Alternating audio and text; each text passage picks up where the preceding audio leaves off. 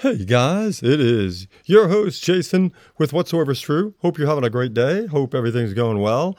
I hope the Lord is blessing you and you're growing in your faith. You're growing in your knowledge of Him.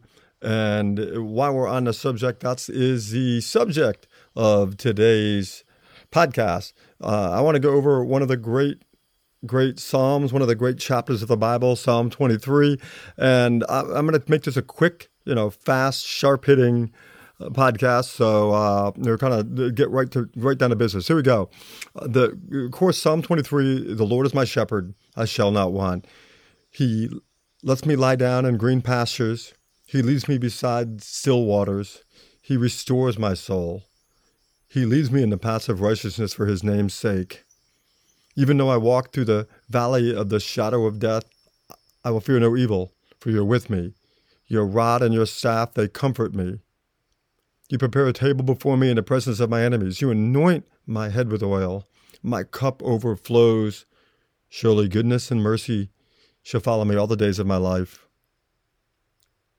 and I shall dwell in the house of the Lord forever. Amen. The grass withers, the flower fades, but the word of the Lord abides forever. All right, Psalm 23. One thing to pick up from this that I just really have it on my heart to tell people, so I talk about this a lot, is I think it's in Christian life we forget that we're not always going to be all happy, joy, joy. And it doesn't mean that they're doing everything wrong if, in fact, you hit one of the valleys of depression and one of the valleys of despair. In fact, you might even say that there's a lot to be depressed about in this world. If Jesus was a man of sorrows, don't look at depression as being a mark of unbelief. That's a very dangerous little gambit right there. A lot of times we go, oh, how you doing? Oh, good. How you doing? I'm good. And it's always good. And we're afraid to let people know that we might be struggling with something. We may be afraid to admit that we're depressed. We may be afraid to admit that we are struggling with under persecution, struggling with frustration because of the apparent victory of sin over righteousness and a victory of sinners over the righteous and the church. So it's the valley of the shadow of death. This entire planet is in the valley of the shadow of death. That's the way of looking at it. But we will fear no ultimate evil. So the Bible never says that we're not going to be confronted by trial and struggle. In fact, what's it say? Romans 5, after the great definition that we're saved by faith, we come in, therefore, we have peace with God, right? Through faith. We've been justified by faith. But we rejoice in what? Right? Our sufferings. Immediately goes into, you're going to have some problems. This is a valley of the shadow of death. This entire planet is still under the curse of sin. And all of nature groans in travail, awaiting the revealing of the sons of God, meaning His second coming. So there will be some seasons in your life where it's going to be hard. And yet, you can say with David that you will fear no evil. You're walking through that sunless valley, but you rejoice. And you're still being led and refreshed by Him. And that is another big reason why we need to stay together in a church. We need to build one another up. We need to rejoice with one another. We're often terrible teammates, right? In the church, we're always like picking at each other, and we haven't let go of the fact that we've been saved. And we go after people for petty little things. And we're like, you're on a basketball team and one of the other guys is out there and he misses a shot and you're all over him when he sits down on a bench. Or, a soldier who's in the foxhole and I'm not fighting the enemy, but you are, and I just pick on you because you're missing, It's terrible. We need to bind together and build one another up. And remember, this is a tough world, and this is the valley of the shadow of death. But again, we fear no evil, for God is with us. And how do we know? Well, He does use His rod to protect us, to fight off the enemies. That'll be an interesting thing to find out in the age to come of the things that He saved us from that we weren't even aware of. Sometimes He says no to our prayers because the answer to it would have led us into destruction.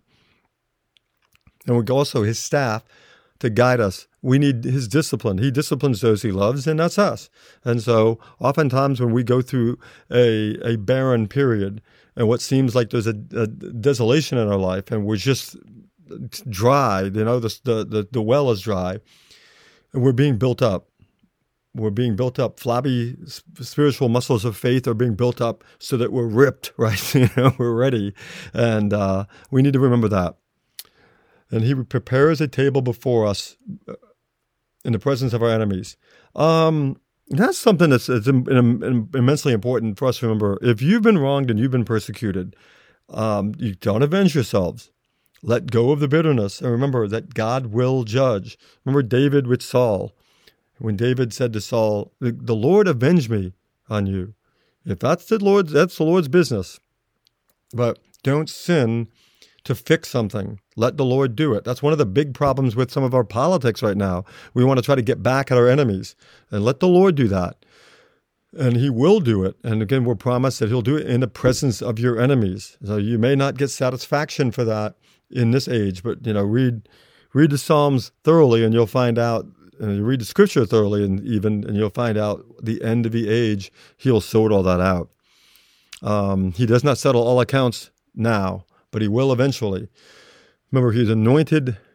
He's refreshed our head with oil. And we have the Holy Spirit. We have the blessing of his word. We have the blessing of fellowship with one another. And our cup of joy overflows.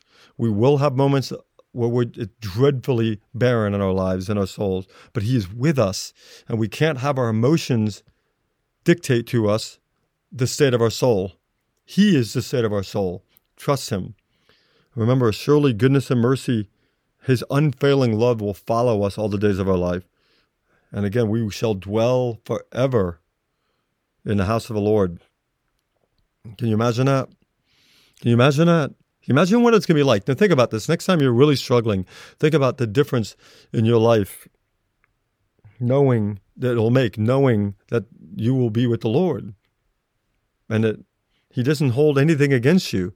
You repent of your sin now. There is nothing in your account. There is no condemnation. There's no demerits there. It's all gone. Everything's gone. So we grow in faith.